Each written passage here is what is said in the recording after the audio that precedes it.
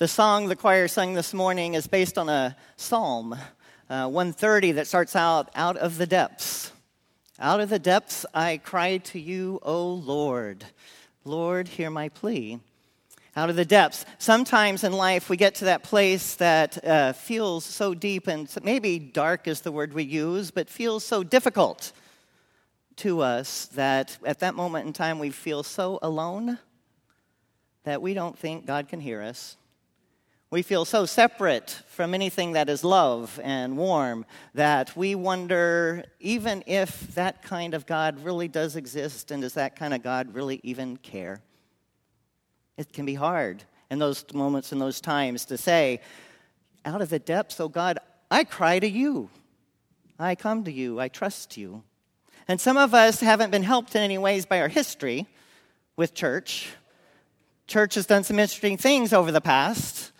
Still tell you a story. My friend Jeanette, who when she was 6, 7 years old, used to race. She said she used to race through the church to get to the confessional stand, to get into the confessional, because she had been told either by the priest or her mom, she can't remember which one, but she had been told that every time she did something that wasn't quite right, she got a little dark spot on her heart.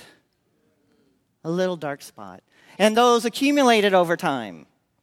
And so they accumulated whenever she would do things like, I don't know, use her neighbor's pencil in school.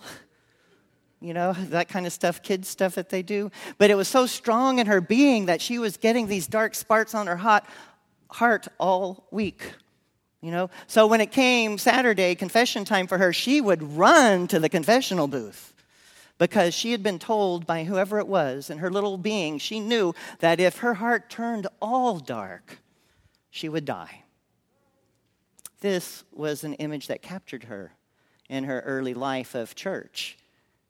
And she could be like Barbara Brown Taylor saying, oh, if I'd only known that I can trust God even in the dark times. If I'd only known I could trust God even in the times that are so difficult. Not just the friendly night, but the frightening night too. And she spent the rest of her life unpacking what that experience was for her. And she said, maybe if I trusted God in that way, I might not have done so many of the things to harm myself. I might not have tried to end my life that time if I had trusted God instead of this image that captured me as a kid. A bisexual man was talking to me, and he was in his 40s. His name was David. And he talked about growing up in the Jehovah's Witness family he was a part of. And he talked about the pastor bringing all the kids together one day at church, and they came to their familiar space. They came to the front of their space, and they sat down for children's time. Have you been in churches that do that? They sat down at children's time for that. And in the middle of it, they were curious. There was this boiling pot of water. It was a big pot of water boiling in front of them. And so they were watching very closely. And so the pastor starts to tell them the story about what hell is, and about what happens to you when you do something wrong, and what happens to you when you do so many things wrong that you can't recover from it. And he takes these wax figures and he throws them into the boiling pot in front of the kids. It captured his whole being as a child in fear. The rest of his life, he wrestled with shame. The rest of his life, he couldn't think that anything about him was good. And then when he understood himself to be bisexual person, he definitely knew that that wasn't any good. He said, maybe if I trusted God, even in the difficult night, I wouldn't be HIV positive today. Maybe if I had trusted God, I would have been able to love my teenage son in such a way that he still wants to be with me. Maybe if I hadn't been so captured by fear, I might have been able to transport that love to my own family. Oh, goodness. Any of you carrying around any of those horrible images that may have captured you in a time in your life when you didn't have any defenses against them? I hear from some of your stories that you do. You know, and Jeanette was telling me this story in her late 30s, and David was in his 40s, and so it was taking their lifetime to undo what had happened to them when they were children in those contexts. Aren't you thankful that we're part of a denomination in a church that doesn't try to scare you into heaven? You know, do you want to be scared into heaven?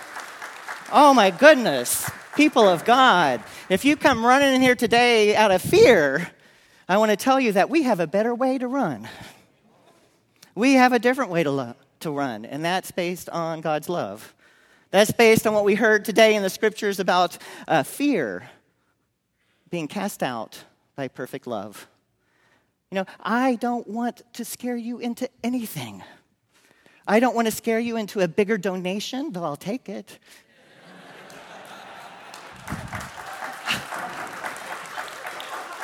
You know, we're not keeping naughty and nice lists. You know, we don't want to scare you into anything. We want you to so love God, to so love Christ that you're coming because you know you're going to have an experience here that changes your world.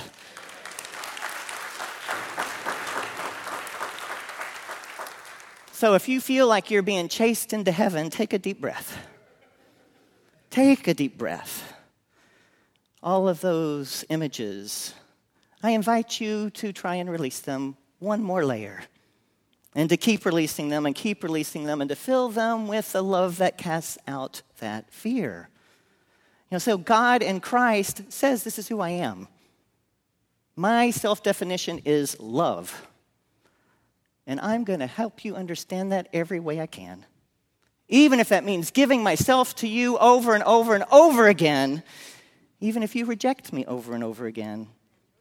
I am there for you, everlasting arms, open wide for you in love. So, if you've been running, okay, I want you to shift from running away from something to running towards the God who loves you that much. And that God finds you right where you are. It could be in the middle of the dark night of the soul, like Reverend Michael preached about last week. Could be in the middle of where you least expect it. God finds you right there, offering love again and again and again. Oh, thank God we don't let our children get captured in those ways. What do we need to do still to help the world perhaps not be captured? You know, some of our families are going to get a good bit of bashing between now and November. My family is.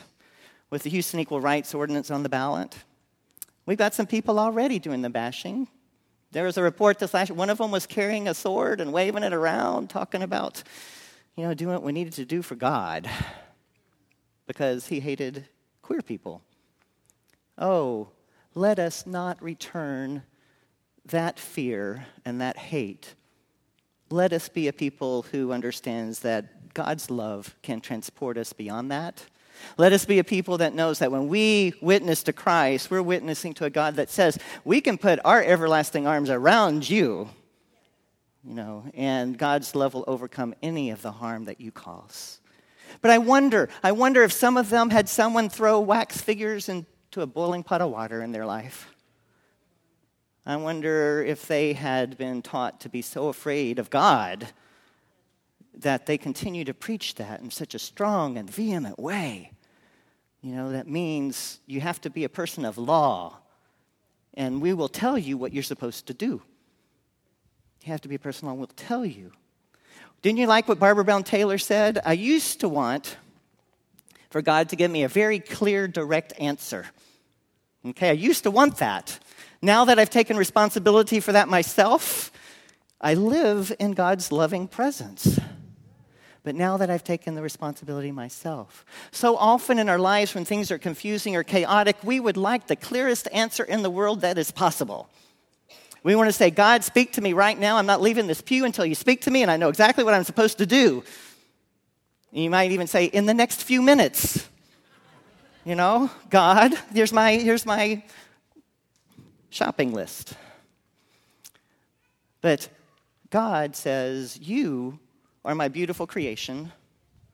I've shown you how much I love you. I expect you to be your own moral agents. I expect you to not be running away from me. I expect you to be moving towards me in love and making the choices you need to make as my people to be loving in the world. And it may be a hard thing for you to do, but I'm not going to tell you right now in these 3 minutes what you're supposed to do for the rest of your life. But you know what? My everlasting arms are always there around you every step of the journey, whether it's dark or light or difficult or easy or smooth or rocky, that I will be with you each and every moment of the way. Yes.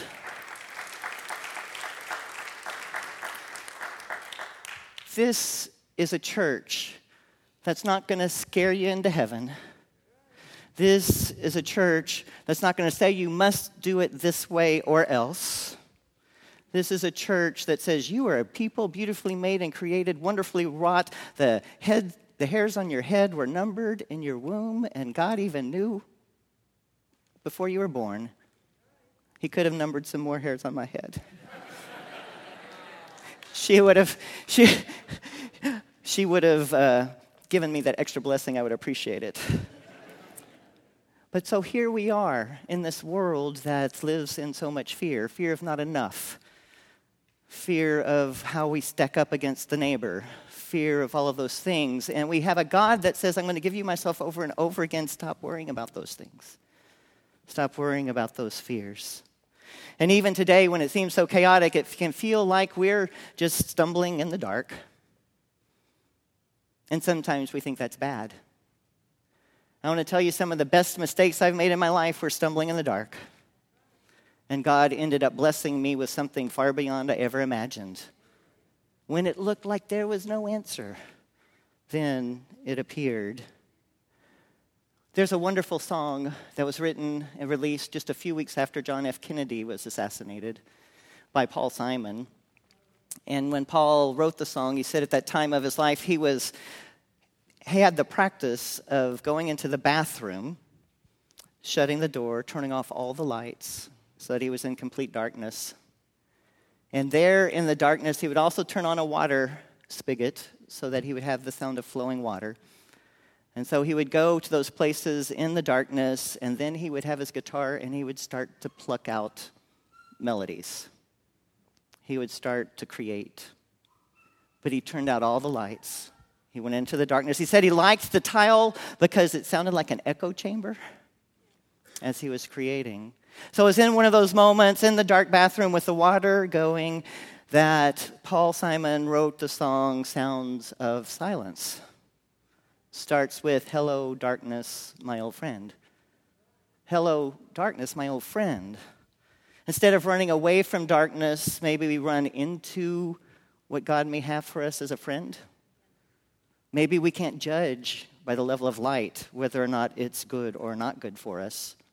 Maybe what we have to do is say, well, let me enter this and every experience in this world as my friend. And is God being there with me in the middle of it?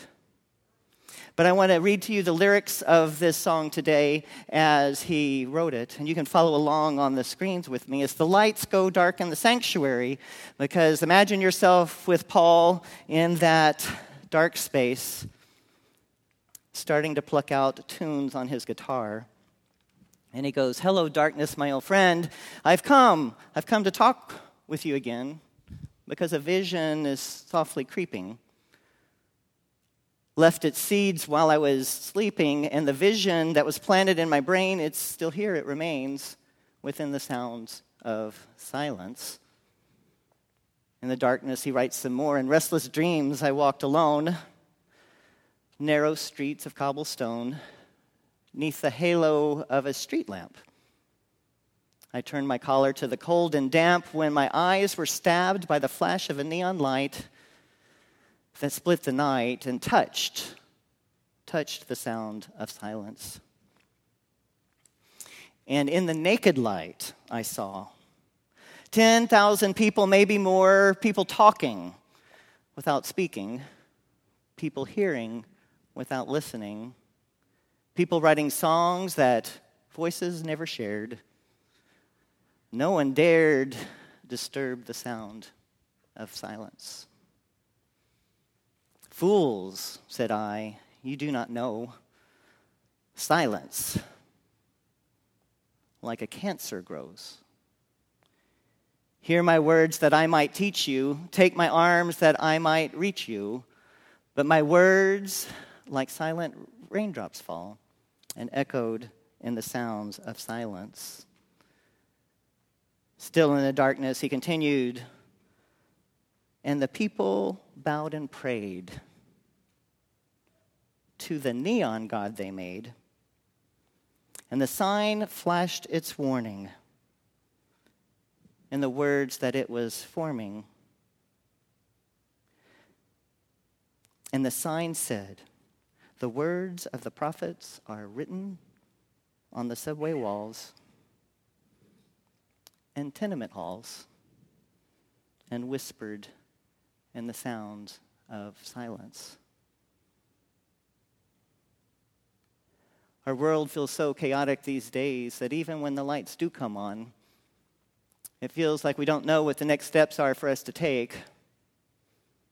And as our sanctuary brings its light again, we want to remember 19 lives have been lost this year, trans women who've been murdered, most of them in the last 2 months. Of those 19 lives, 17 of those lives were people of color. I say, God, this is just too hard. This is just too chaotic. I don't know what to do with it. Tell me what to do. Tell me what to do. You know, I might even feel paralyzed that there's nothing I can do to make a difference. Yet here, there's this God saying, you are my free agents. I'm telling you again that I love you. You need to use your spirit. You need to use your soul. You need to use your whole being to decide what is your very next step, so that all my children know that they are loved, so that no one out there feels like they're being chased, beaten, killed, judged, but they're able to turn to me, to Jesus, and the love that I have shown you. Can you do that, my people? Can you be a people that turns from fear into love? Can you, even in the depths of grief and in unimaginable horror, say, we will be a people of love that will act upon our mission statement? It's in your bulletin. If you don't know what it is, our mission is to demonstrate God's unconditional love to all people, to all people, to all people. Demonstrate God's unconditional love to all people through Christ-like action. Does that mean sit and wait for God to tell you exactly what you're supposed to do? What does it mean? Demonstrate God's unconditional love to all people through Christ-like action. There's an action you can take this week that's loving. There's an action you can take this week to reach out to a neighbor, to help someone in need, or to be kind to yourself. There's an action you can take this week that lives out our mission statement. I invite you, people of resurrection, to live like the resurrection matters. It is new life. It is God's love poured out for you. And in so doing, know that every life matters, and name the ones that seem to have mattered the least. Trans lives matter. Black lives matter. God challenges you. Be my people. Be my people of love. In Christ's name, amen.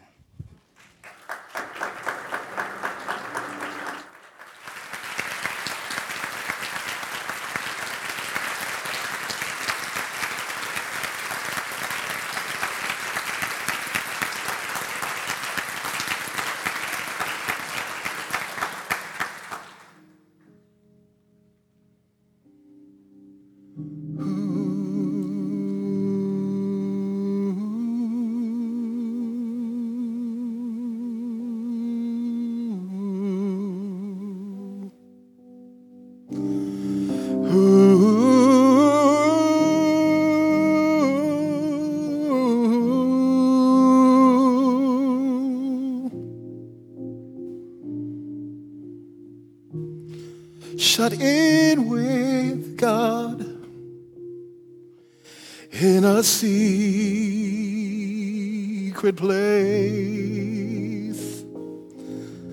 There in the Spirit, beholding God's face,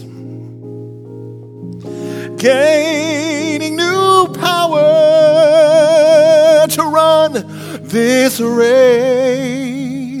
I long to be shut in with God, shut in with God in a secret place. There in the Spirit, beholding God's face, gaining new power to run in the race.